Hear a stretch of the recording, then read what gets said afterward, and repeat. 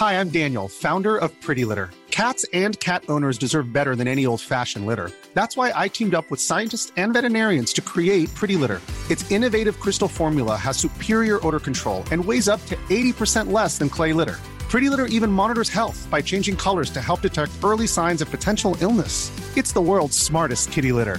Go to prettylitter.com and use code ACAST for 20% off your first order and a free cat toy. Terms and conditions apply. See site for details.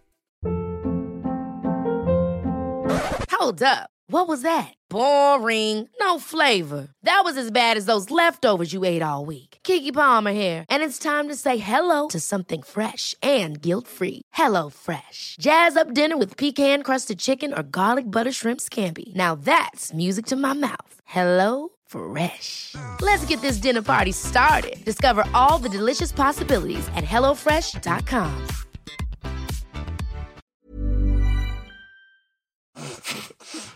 On behalf of myself and all the listeners, it's so lovely to have a little nose blow there to kick off proceedings. What is wrong with me? It's a bit like a monster. It's not like you're like a monster. It's like you've been like raised like Tarzan.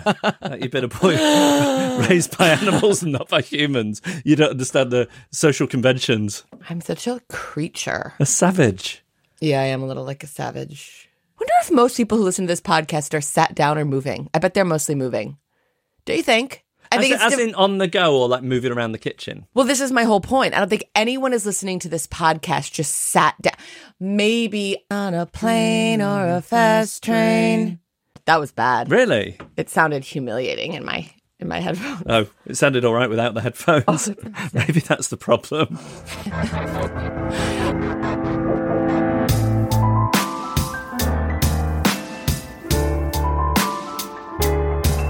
Do you want to do would it be a bittersweet welcome? Because we're so pleased to see everyone, but this is the end.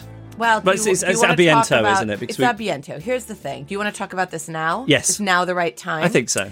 So I think without question, we will come back and we will do this again for season 4. We've been very happy with how this has gone. We've loved speaking to all of you and hearing from all of you. And we want to go out gracefully. And we feel like talking about another show isn't going to be right for us. So we're not going to do it because it's going to be tacky. There isn't a show like it. No, there isn't a show like it. There's nothing. So I think we will go back and do seasons 1 and 2, but not in the same way. Because you can't... when you know what's coming. When you know what's coming... it has to be structured very differently. So we need to take some time to figure out how to do season 1 and 2 in the right way. So it's not like we're going to be back on the 10th of January watching season 1. That's not going to happen. But at some point in the next year, we will cover seasons 1 and 2, but only when we've figured out how to do it well. And also, we don't want to shoot our load too quickly, do we? No, because but I think there's going to be a long wait for the next series of Succession. I really do. I am braced for the middle of 2023. In fact, I might be braced for autumn of 2023, thinking about it. It's so interesting. A thing that I've been thinking about so much since we spoke to Jesse is what has he been doing? Like, work-wise, what has his last 2 months looked like? Does he now walk around Brixton and think about stuff and read stuff and read his poetry books and like what, right? This is his whole thing. It's like he kind of needs to shut off from all the noise around the show and maybe dip his cute little toe in the water here and there. If he had been writing just a diary, not about his feelings, but the logistics of it's Monday. I woke up, I did my cold water swimming. Tony and I had a chat about that. Like just, I find nothing more interesting than knowing the minutiae of somebody's daily routine. Oh, I know, me too. I just love knowing what time they wake up, how long before they get out of bed, whether they wander around without clothes on or whether they're dressed straight away, what they're eating. What families, if any, do you think we know who are as nudie-duty as we are? We exist at a level of nudity that I would associate with like hippies. We are as nude as it's possible to be without crossing the line into being a naturist and going on holiday to those camps. I think you're making me sound more nudie than I am. You're quite nudie. Anyway, where did we get to? Jesse. Well, we spoke a little bit about Jesse, and then we were sort of talking about our plans moving forward. So those are our plans. Now, I just had a couple of things before we get into it. I've loved doing this podcast so much, and we're incredibly grateful to you for listening to it, especially if you stick around for the Sprinkles episodes. And the response, I've never had an email response like it. Now, I'm not talking in terms of quantity, because if I'm doing a live radio show where, for example, I am interviewing a refugee, where they're talking very movingly about their hope for asylum in this country, you'll be inundated with messages from people saying send them back or let them drown. So there are things I've done that where I've had more a quantity of response, depressing as that is. But in terms of the response we've had and how brilliant the email has been and how people get Succession and think about it in the same way as we do, and we go through this email box and it's an embarrassment of riches. I've never seen anything like that, and it's and you've been doing this for a while, for a long time. Yeah. So that was the first thing, and then we saw a bit of that as well when we did the live show in London on Sunday. There was a moment on stage where we thought we would let the people know who turned up, our secret, which was that we'd managed to get Jesse Armstrong for an interview. And people were so excited, both because they got to listen to it, but I think excited for us that this unlikely, improbable thing. It was like they were all our mom. Yeah. Yeah. It's meant a lot to us, so much. That response. And I specifically wanted to mention Joanne. Now, what is Joanne's... Fucking Whirlybird? Fucking Whirlybird.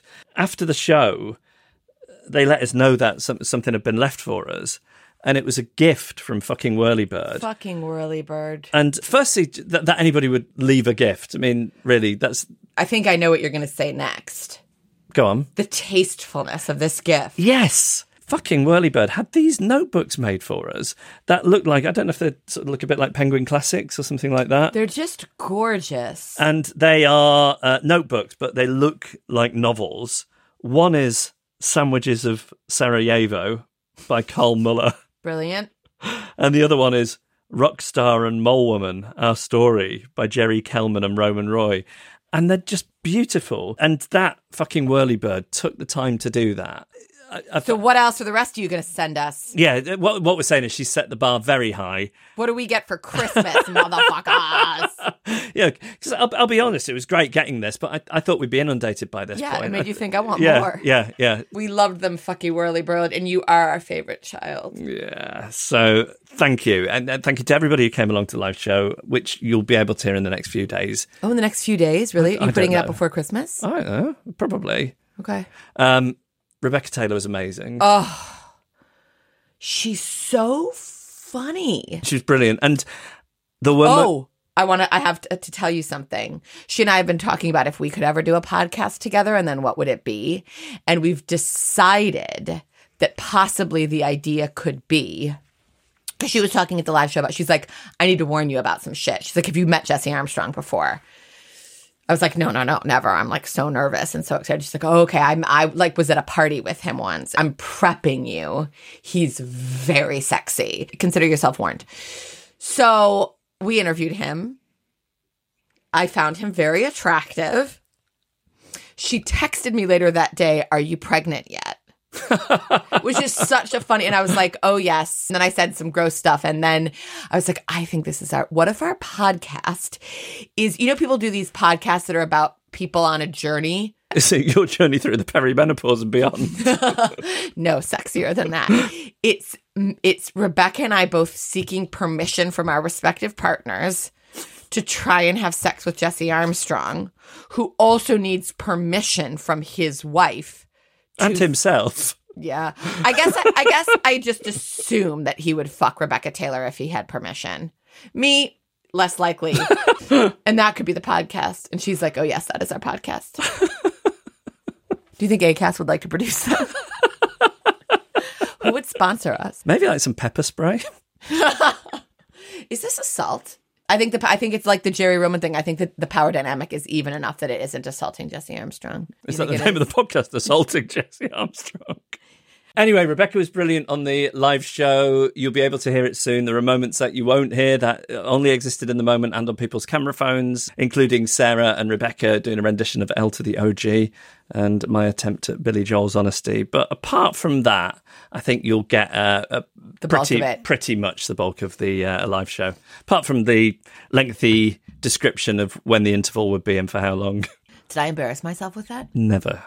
All right. Shall we delve? Let's delve. Our first email comes from Nathaniel Melman, a.k.a. Hans Christian Anderfuck. I want to say, Nate, one Jew to another. I thought it would be funny to give a Jew the name Hans Christian Anderfuck.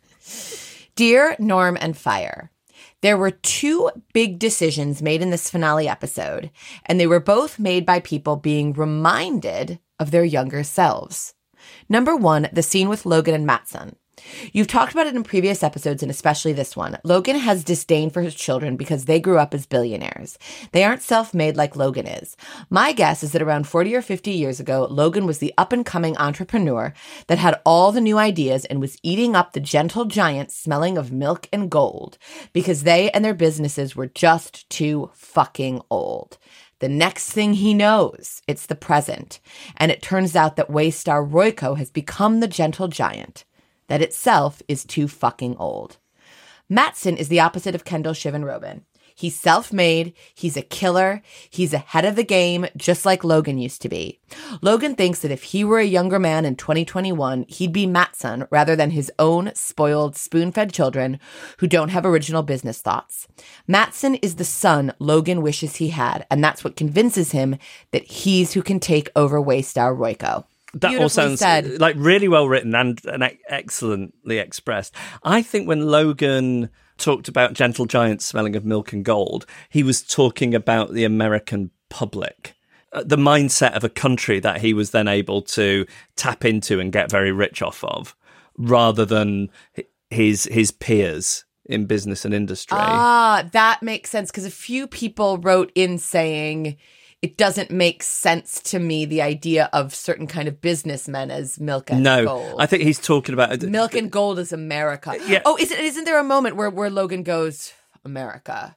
Yeah, that's what that's what he says. The writing in this episode. Interesting. There were so many things about our interview with Jesse that were interesting, but that the thing he can do repeat exposure to his poetry. And I see that in his writing with something like that. Yeah. Okay. Also, I love Matsson. Yeah. I was a holdout on Matsson. He didn't punch me in his first appearance.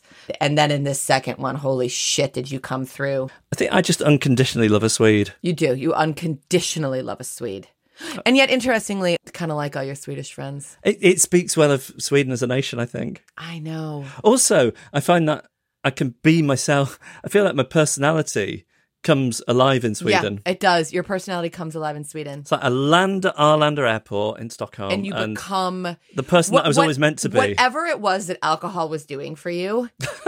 And, it was ruinous, so you couldn't, but I imagine that when you used it as a social lubricant and you were therefore in some ways an easier person to be around before you were catastrophically horrendous to be around. And it's like, it's just you. It's your essence. Oh, I've got to get on to the next part of this email. So we're on this idea to remind everyone of characters seeing a younger version of themselves. Number 2, later on, when Tom takes Shiv's call, I don't think he's made his mind up to screw her over yet. He's undecided. Enter Greg. Absolutely delighted that he's talking to an heiress well above Greg's own station. We haven't seen it, but I imagine that when Tom met an heiress well above his own station, he was absolutely delighted and couldn't get over the possibilities presented by Shiv Roy. The joy and excitement that Greg feels about talking to the Contessa reminds Tom of that joy he initially felt when he met and started dating Shiv. But now look at him. Shiv was a symbol of hope and longing for Tom, but somehow now she's just a source of anguish. And now our wait for season 4 begins. Fuck off, Nathaniel, a.k.a. Hans Christian Anderfuck. That's brilliant. I loved it. I loved thinking about it in those ways. And that really explains why Tom was so triggered Yes, I think, and we got a lot of email about Tom and what went on and what the breaking point was. And I think, like, as is true in life, anyone who makes a huge decision, there have been a million steps along the way to lead you there. It's one of the things that I have come to understand about this show. It is that it's not about the straw that breaks the camel's back. It's about watching all the other straws go on. Mm-hmm. This comes from Eleanor Magson, a.k.a. Tommy Tits. Dearest FC and NC, I can't even begin to discuss the actual episode because I am too outraged at the betrayal. However, I have a lot of thoughts about season 4 and the is Shiv pregnant theories. I think it's unlikely she'll be pregnant at all. It seems too obvious with the conversations and the stomach touching, and a little too soap opera-y for her to somehow get pregnant while she's on contraception.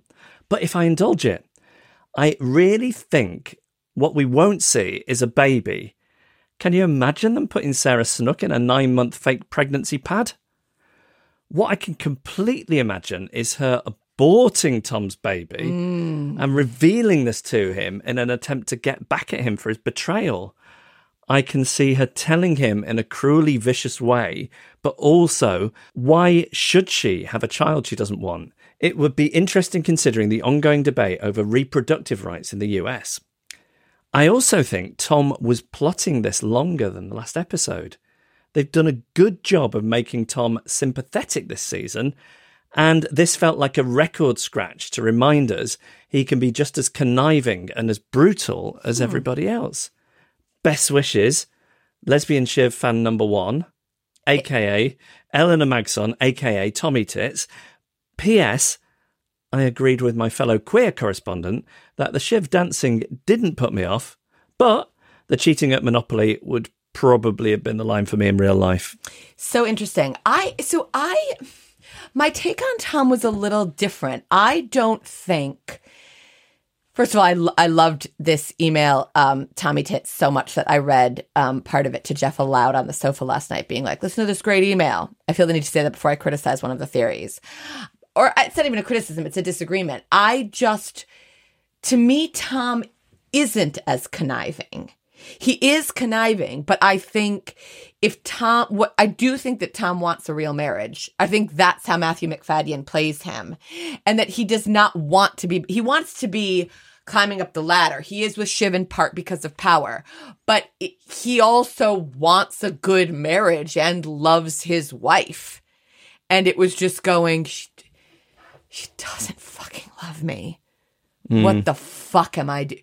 And him knowing that somehow the way that Ken can get fucked, Shiv can get fucked. And she is not ready for this shit she's trying to pull. Yeah. All right. Tommy Tits, thank you for your email. I really loved the detail about cheating at Monopoly as your bottom line. This next one is from Becky Clark, a.k.a. Little Rat Fucker. Dear FC and NC, I had to write in to defend Jerry. And I wanted to say, Becky Clark, we got a lot of emails on this topic, so I thought this needs to be addressed. I had to write in to defend Jerry as I saw her admittedly crushing statement to Roman in the finale a little differently. All season, we've seen Jerry try to establish some boundaries with Roman. She brushes him off in the hotel. She tells him she's dating other men. And finally, she asks him to stop sending her the quote-unquote items. Obviously, Roman isn't capable of respecting boundaries or regulating his feelings in general. Hence, dick pic gate. I completely agree with FC, thank you, that his behavior isn't harassment since the power dynamic is complicated. But it still puts Jerry in a bad position since she would probably be the one to bear the repercussions when their sexual relationship comes to light. After all, Logan's first impulse after receiving the dick pic is to fire her, and he doesn't even know the full extent of the situation. Which means there could still be fallout to come. No pun intended. Jerry would have dealt with all kinds of bad male behavior throughout her career. Yes, totally, right? And here she is still dealing with it at the peak of her power. The dick pic is the last straw, a humiliating reminder that she has made herself vulnerable to an erratic and impulsive person. Once the Gojo deal is materializing, I think she felt she was out of options. Whereas if the picture incident hadn't happened, it's possible to imagine her strategizing with Roman over how to make the deal work to their mutual advantage. The last scene was brutal to watch, and I may have cried like Jeff, but I still got where she was coming from. I will sorely miss both the show and the podcast while we wait for the next season. I wonder if we listeners might convince you to cover the first 2 seasons retroactively, as we've already discussed. It would make me the happiest woman / most bulletproof candidate in the world. All the best, Becky, aka Little Rat Fucker. Now, I wanted to say, so what I thought was interesting, I didn't take this initially from watching that last scene, but a few of our emails addressed it, and then I saw some Twitter stuff about it, that actually, when Jerry is saying, it's not in my interest, how is this in my interest? It was almost like a coded message to Roman, where she was trying to say to him, essentially like, I care for you, but I cannot say that to you. That that what J. Smith Cameron was doing with an acting decision was trying to convey how hard it was for her to do this. It's real, Roman. What has been between us is real.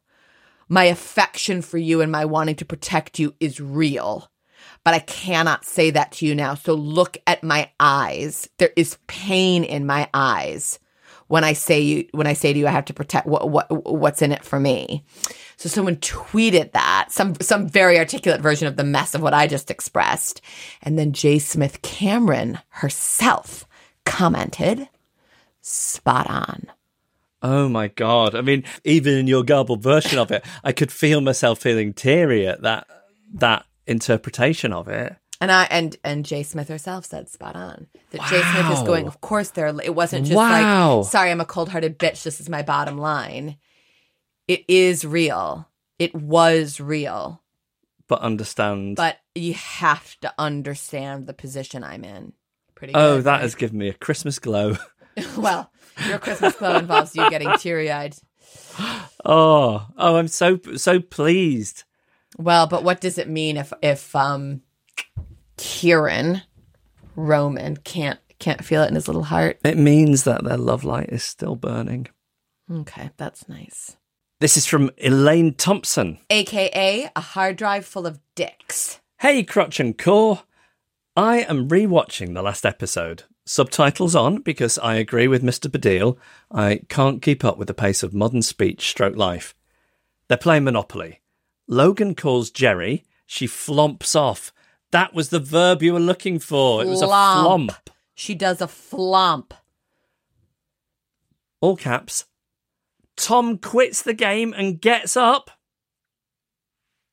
Caps lock off. To go and do the Forbes thing. But did he? Or has he been a sneaky sneakster all along? Caps lock back on. Your thoughts, please.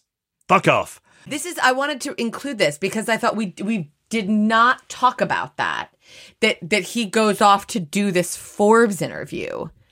And I just was giving us a space I had no thoughts on it. This is the kind of stuff you have a better brain for than I do. I didn't read any significance into that. I thought he was going off to do a Forbes interview. And I did as well. I think he is also going off to do a Forbes interview.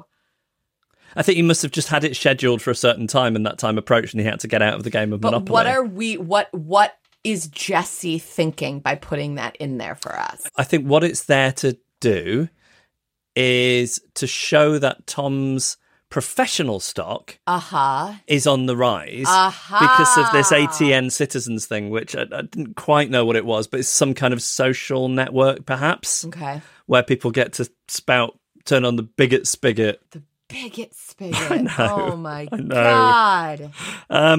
So I think it was there to show us that Tom is on the up professionally, that he's not just a hapless guy who happens to be married to a Roy, that he's making ATN work. I think there's also something in the contrast of the way that the media, i.e. Forbes, will cover Tom because he is in business, he is at ATN and he's doing something, as awful as that might be, versus Kendall having nothing going on and begging Vanity Fair to do something with him because he's had his moment and now it's over and he's not continuing to do anything. Okay, great.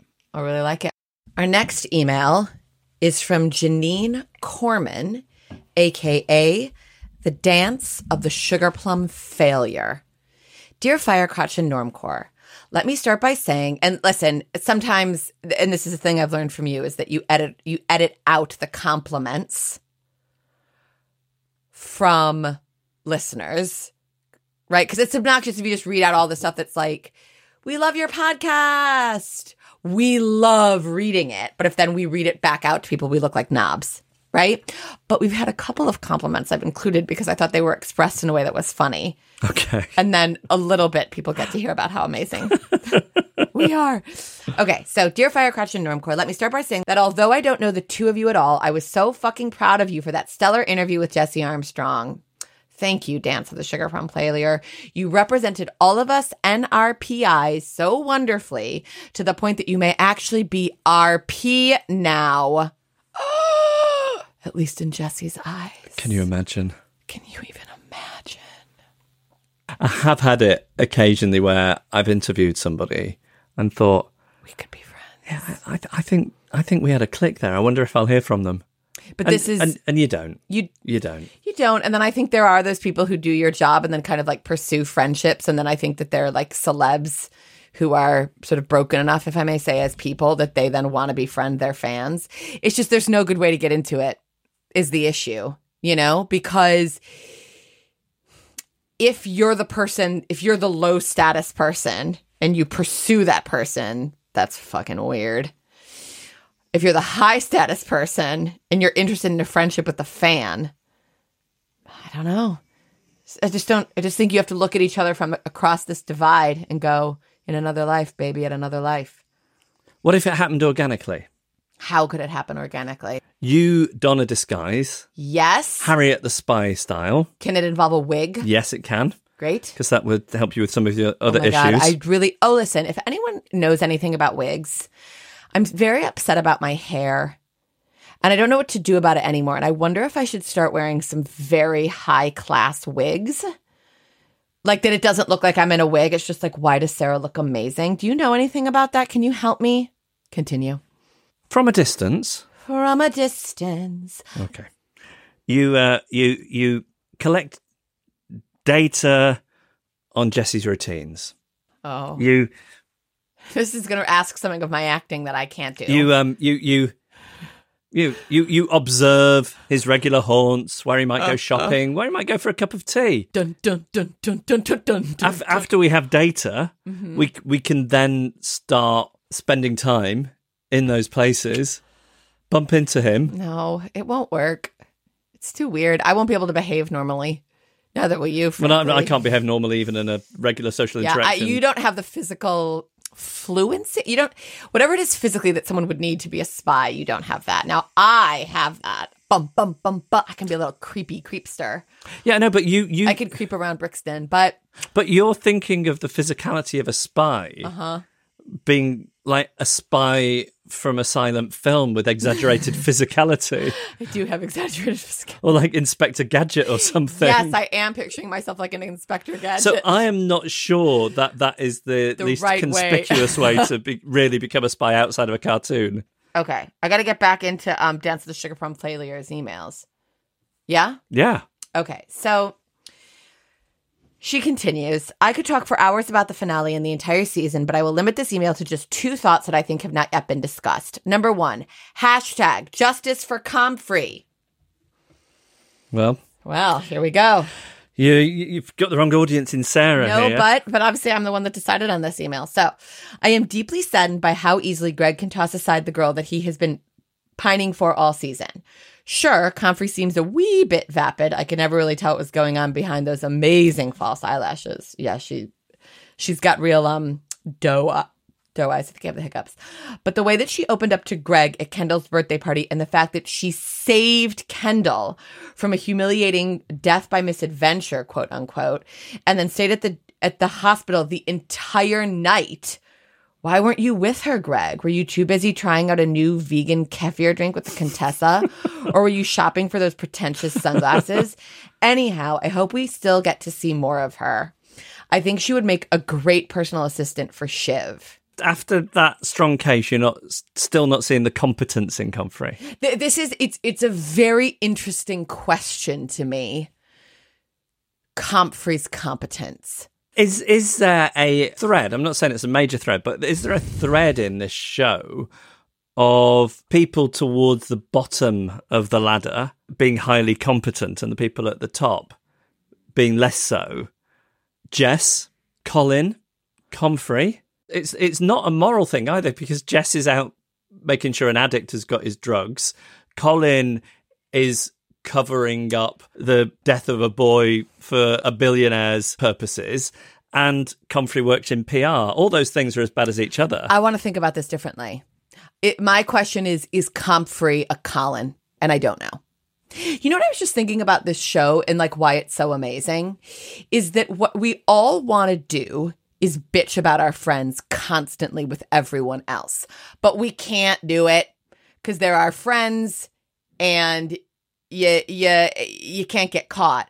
But because these people are, it's like they're sort of all our friends and our family now, and we're just allowed to like rip into them.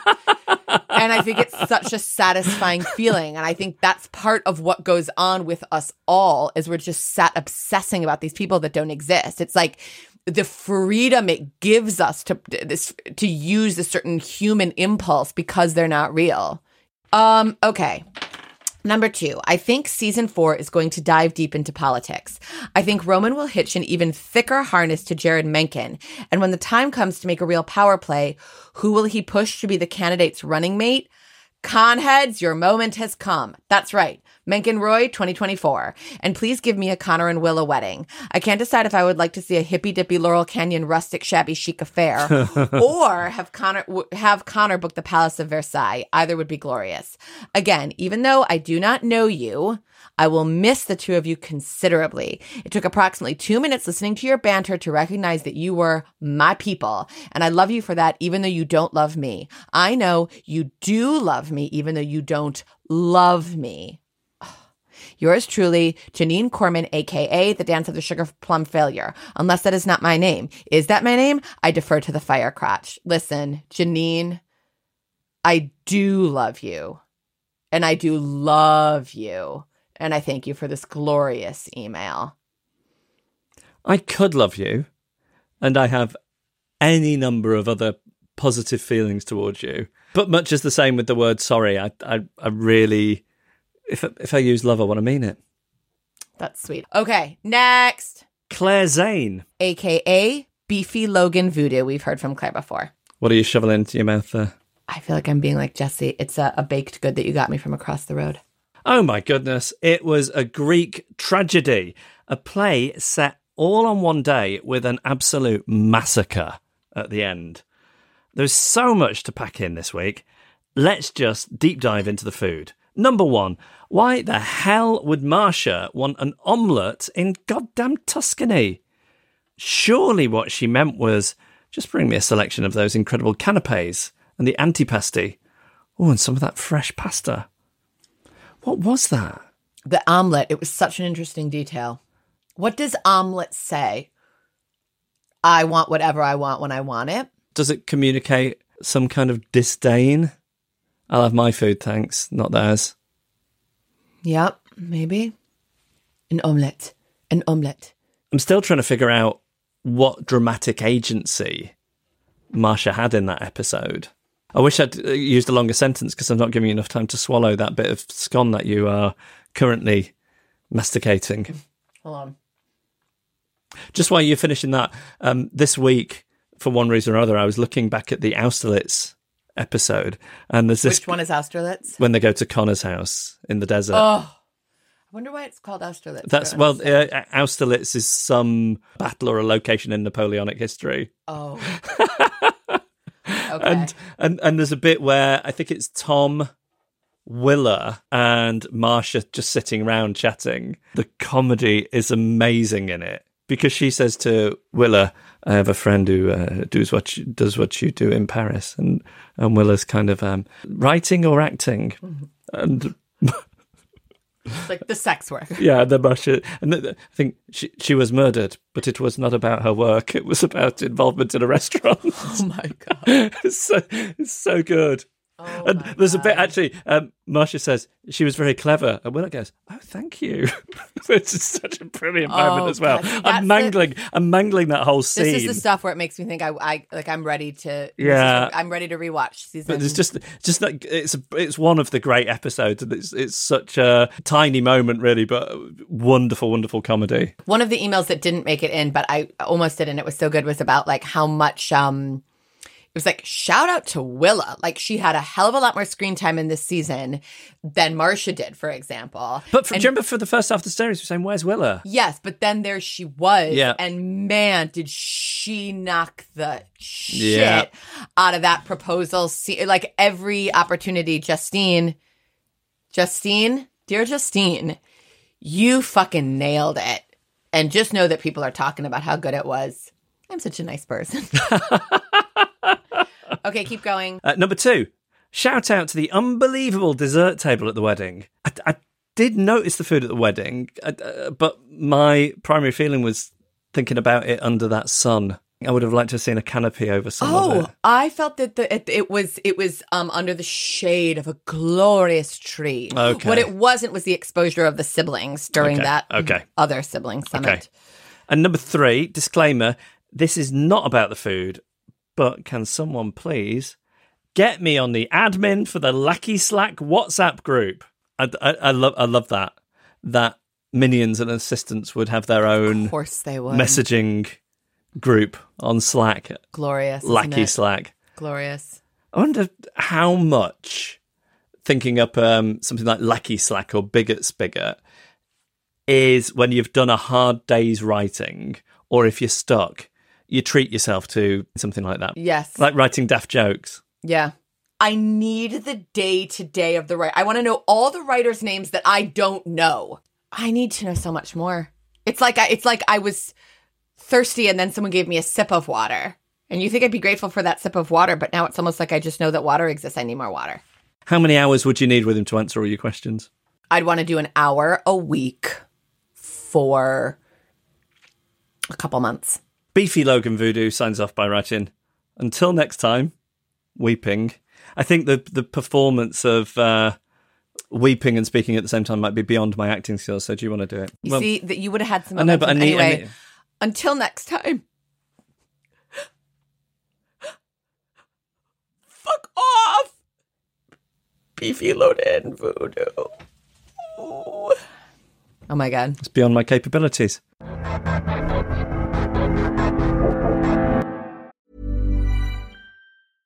Hey, I'm Ryan Reynolds. At Mint Mobile, we like to do the opposite of what Big Wireless does. They charge you a lot, we charge you a little. So naturally, when they announced they'd be raising their prices due to inflation, we decided to deflate our prices due to not hating you.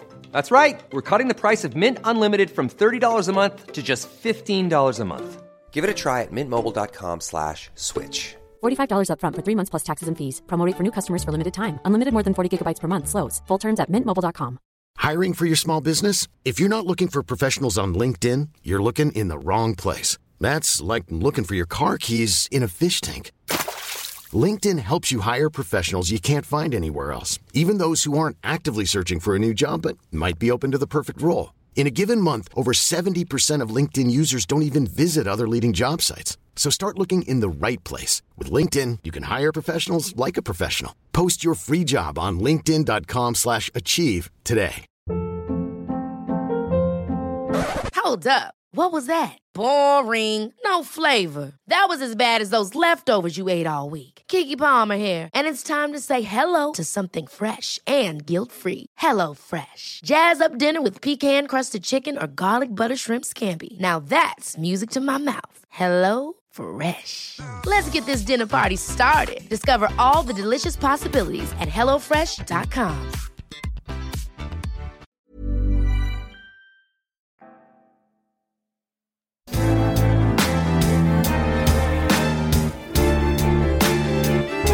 This next one is from Andrew Beasley, a.k.a. the Bigot Spigot. I love that so much. It made me, I guess for rhyming purposes, it made me think of Sails Out, Nails Out. Oh, yeah. And you just think, again, what... I want to know. I hate when interviewers ask people, like, what did it feel like when you won the Oscar? And you're like, it fucking felt good, idiot. What do you think it fucking felt like? It felt good. Okay?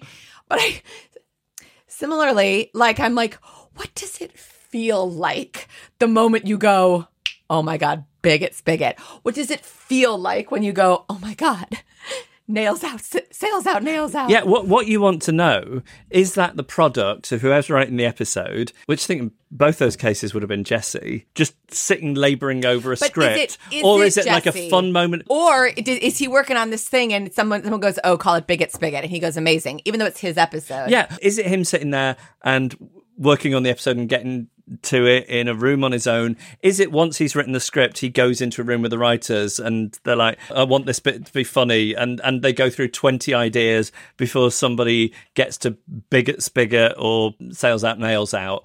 Is it there was a kind of clunkier version of it and they cleaned the crap out of it and got it to the shiny 2-word version? It's all this stuff that's interesting. So interesting. Because any writer you talk to, they will tell you it's the job isn't writing, it's cleaning all the sediment and rock off the diamond. Is when he said, like, when you were asking him about like the prison consultant, and he's like, that's the job. Like, knowing what just the amount that we do and don't have on the prison consultant is the job. Yeah. God, it's great. It's chiseling. It's chiseling stuff Wonderful. away. It's not the creating, it's the chiseling. Chiseling.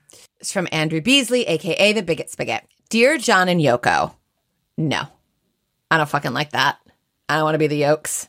Come on. I don't like her, and I'm sorry, and I know all the things about that, but I don't want to be Yoko. People have come around to her. I haven't. Especially in the wake of Get Back. I haven't come around to her. Now, let me be very, very clear. I do not demonize her. I don't think fucking Yoko. It is possible to have a neutral feeling on someone. And I do not think Yoko is this terrible bitch. And I don't fucking think she's a genius in her own right either. And I don't want to be her. Okay? How do you know that you weren't John? If I'm John, fine. But I just don't think I am. And I don't want to be Yoko. You must be loving all the Beatle references in this series of Succession. Jeff, I know I'm talking more to you. I am loving that. And then Bigot Spigot includes some bullet points of Beatles references. The debate about if they were a good or a great band. Kendall calling someone wild honey pie. I forget who, he writes. Connor hoping McCartney doesn't tweet about his embarrassing headline. Shiv describing her mum as Eleanor Rigby. There are no doubt others I've missed. Does it mean anything? Are the kids the 4 Beatles? Is Logan Brian Epstein and his death will leave them directionless? Is Tom Cynthia? Or, far more likely, is it just Beatles fan writers dropping these things in for fun? Jeff, give me your thoughts. Andrew Beasley, a.k.a. the Bigot Spigot. Well, obviously I enjoy it. Obviously, I'd love it if the whole thing was some kind of Beatles allegory. I don't think it is. I think from what little I know about the writers, there are some Beatles fans amongst them. And Jesse kind of said as much about himself the other day, didn't Yes. he? He used it as the only kind of pop cultural subject that he considers himself to have some depth of knowledge about, but then said not compared to a lot of people. We were talking to him about being a fan of something. And it's a show that deploys cultural references expertly, and the Beatles are there in the DNA of pop culture, even after all these years. And that's what we've seen with the kind of mini Beatlemania around Get Back, the Beatlemania for grown-ups. So I think that's what it is. I loved when we were talking to Jesse that he had been watching Get Back, and watching their collaboration made him excited about going back into the writer's room and really collaborate. beautiful. Because it is, even if you don't care about the Beatles, just seeing the electricity of a collaboration and the complications of it is amazing. And also, just another thing I want to mention is I have never had a response to a TV show like I have to Succession, where I have spent so much time thinking about the unseen and inner lives of people that I don't know. Mm-hmm. The only thing that I have ever had a similar reaction to is the story of the Beatles. So if you set the music aside, which is its own thing, I'm endlessly fascinated. Endlessly. By the psychodynamics of that story. Even bit part players. If you've watched Get Back, you'll see their big, gentle giant lumbering roadie, Mal. And I've thought about him extensively in the same way as here we are thinking about a Jess or a Colin. Mm-hmm. And I don't know what the similarity is, but it's interesting to me that these are the only two things that I've ever had that. And I am more of a fan than you're not, you don't get into fandoms of things. And it sounds like Jessie doesn't. I do a bit of various things, but I've never had that particular compulsion, except with Succession and the Beatles, and I wonder what the similarity is. Well, they're both excellent. So Seinfeld. Mm-hmm. Mm-hmm. But I'm interested in the relationships. I'd have to think about that for a while. This is from John McKay. A.K.A. Kurt Cobain of the fucking Floaties. Hi, Sarah and Jeff. I am the owner of some James Perse clothes. This came up in the speculation as to who JP on Kendall's 40th guest list is. But only the T-shirts, as they are the best fitting T-shirts I've ever worn. Unfortunately, I've had to throw them out now after you said the kind of clothes that Tom Wamsgams wears when he goes on his holidays. I am now on the lookout for a new T-shirt brand. I'm really sorry to have done that to you. I'm sorry to have done that too. If he was wearing the perfect T-shirt, because I feel like Tom's in a button-down. So if he's literally thrown them out, which he hasn't, what he means is I now feel like an idiot in those clothes. I think we're talking about a button-down or a chino, and maybe your T-shirt looks fucking hot on you. I think Matson might wear a James Perse T-shirt. I think you're looking more like Matson as he welcomes people onto his estate and less like Wamsgans. I remembered the thing that gave me a vaginal twinge that I was talking to Rebecca Taylor about at our live show. What was it? It was the way, there's something about Tom that has turned sexual for me in the second half of this series. He's doing something for me. It's really, really weird. And it was when she comes home drunk and he's like, you're fucking hot right now. Let's contrast that with when you come home having had more than two, when you've occasionally crossed the line into 2.5 or 3 drinks. I'm like, oh God, we're going to spend the whole rest of the evening with you going into a downward spiral about whether you're going to vomit or not. I'm sorry, honey. I am awful. Thank you, Kurt Cobain of the fucking Floaties, and apologies. But to summarize, I think if it's a T-shirt, you're in the clear and you look fit. This next one is from Jen Sutherland, a.k.a. Slab of Gravlocks. Hello, Jeff and Sarah. I was very tickled to hear you say fuck off Stickman in season 3, episode 6. I'm the producer of said show in the West End. Now, should we give some context for anybody who might not remember it? Yeah. So basically, when we sort of announced that we were doing a live show and we were doing it on the 12th of December, I had this one day where 3 different people that I know personally were like, oh, I saw you post about the live show. I would love to come see it, but I'm doing fill in the blank festive thing with my kids that day. So one friend was going to see some Frozen thing with her daughter. I can't remember what the other one was. And this one friend of mine was going to see Stickman. I was like, fuck off with a stick. Like, fuck you with your fucking, oh, I'm going to go do a nice thing with my family for my oh, Stickman, fuck you. Come see our show. I don't want to play to an empty room. What about me? What about my needs? What about you? What about your needs? We're passing our child from pillar to post. He's doing 2 hours with a neighbour, 3 hours with a babysitter, an hour with a friend. Come on. We're not thinking about our son in the run-up to Christmas. Son. You don't think about your kid either. Fuck off, Stickman, and come to our live show. So that was the context in which I was raging at Stickman. So as it turns out, this was heard by the producer of that show in the West End. She continues. Would you like to bring your son to the show? We are running till the beginning of Jan. Do let me know, and I'll arrange you some comps and a Stickman goodie bag for your wee one. Wow.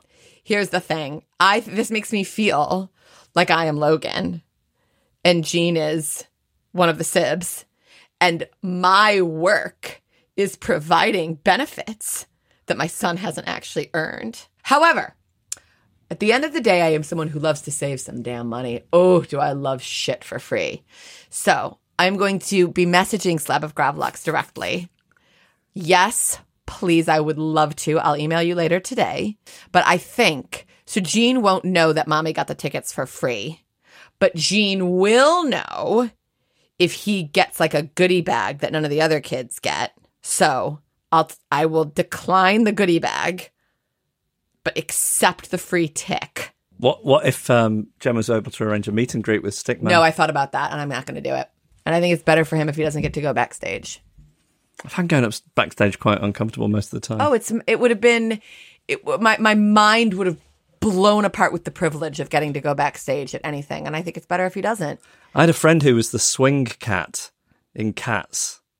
Oh, yes, you told me that. And I once got to go backstage at Cats during the interval. I found it quite disturbing to see all these cats drinking Coca-Cola and smoking. But I want to say that my grandparents, for my 6th birthday, took me to see Cats, like in Chicago. And it was like the greatest night of my entire life. And if I had gotten to go backstage as a 6-year-old, that would have been the most incredible thing that had ever happened to me. And I want to deprive my son of joy. All right.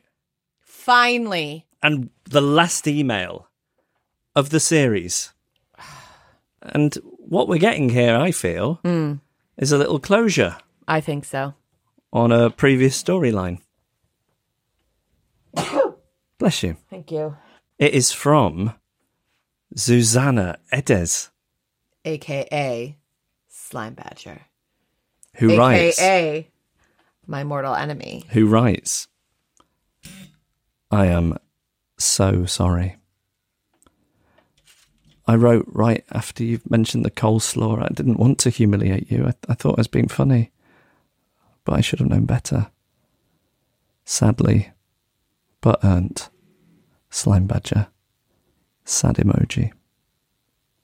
Now, I was devastated when I read this. The idea that she felt bad. I could have wept. I could have wept like you watching the season finale of Succession. So I, Firecrotch, wrote back to Slime Badger. Oh my gosh! Susanna, I know you were being funny. I too was just trying to be funny. Smiley face emoji.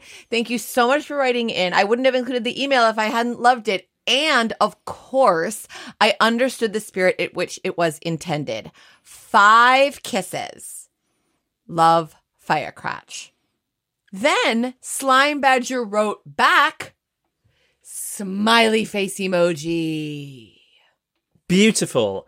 I feel like it's like that moment in the First World War when the British and the German soldiers came up out of the trenches, played football, showed each other pictures of their sweethearts, had a festive drink. I might be describing Paul McCartney's Pipes of Peace video, but I think it's historically accurate. It's beautiful regardless. And then got back into the trenches and started shelling each other. But just for a moment at this time of year, there is peace on and earth. love. Peace on earth. Peace and love. Peace and love. How is my Ringo? It's not your worst. Well, that's it. That is it. Thank you so much. This email address isn't going anywhere, is it? No. I don't know how often we'll check it. When we're not podcasting, but it's not going anywhere. No, I think I will check it again in a week. So I'll check it next Friday and just see. I won't do anything with the information I get, but I'll have it in my heart. I'll think of it a bit like a lockup or a storage unit that maybe I swing by every now and again just to check in on it. Yeah, that's a very nice comparison. Check that there's no dampers got in. We'll put out our live episode at some point in the very near future, and then at some point across the next year or year and a half, we will do a retrospective. You know, one of them retro words of seasons 1 and 2, but we don't know when. We have to take a little time to figure out how to make it as fulfilling as you want it to be. Because you know you want it, but you don't know actually how much is going to have to go into giving you a decent product. And we're going to have to figure out what that effort is. We've really liked doing this, and I think it's turned out pretty well, and we don't want to do like a rubbish version of it. No. Is there a song? Can I go out on a song? I'd rather you didn't. Oh. We're nothing without you. We'll miss you as much as you miss us, if that's worth anything. Love, Firecrotch. And Normcore. fuck off!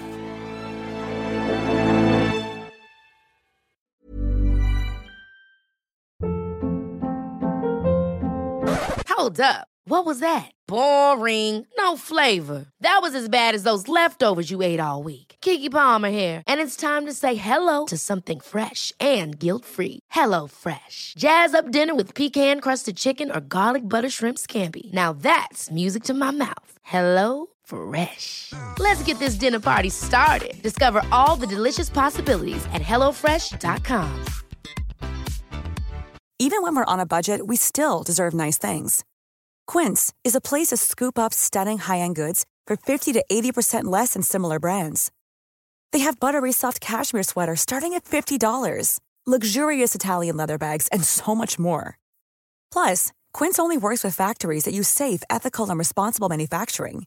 Get the high-end goods you'll love without the high price tag with Quince. Go to quince.com/style for free shipping and 365-day returns.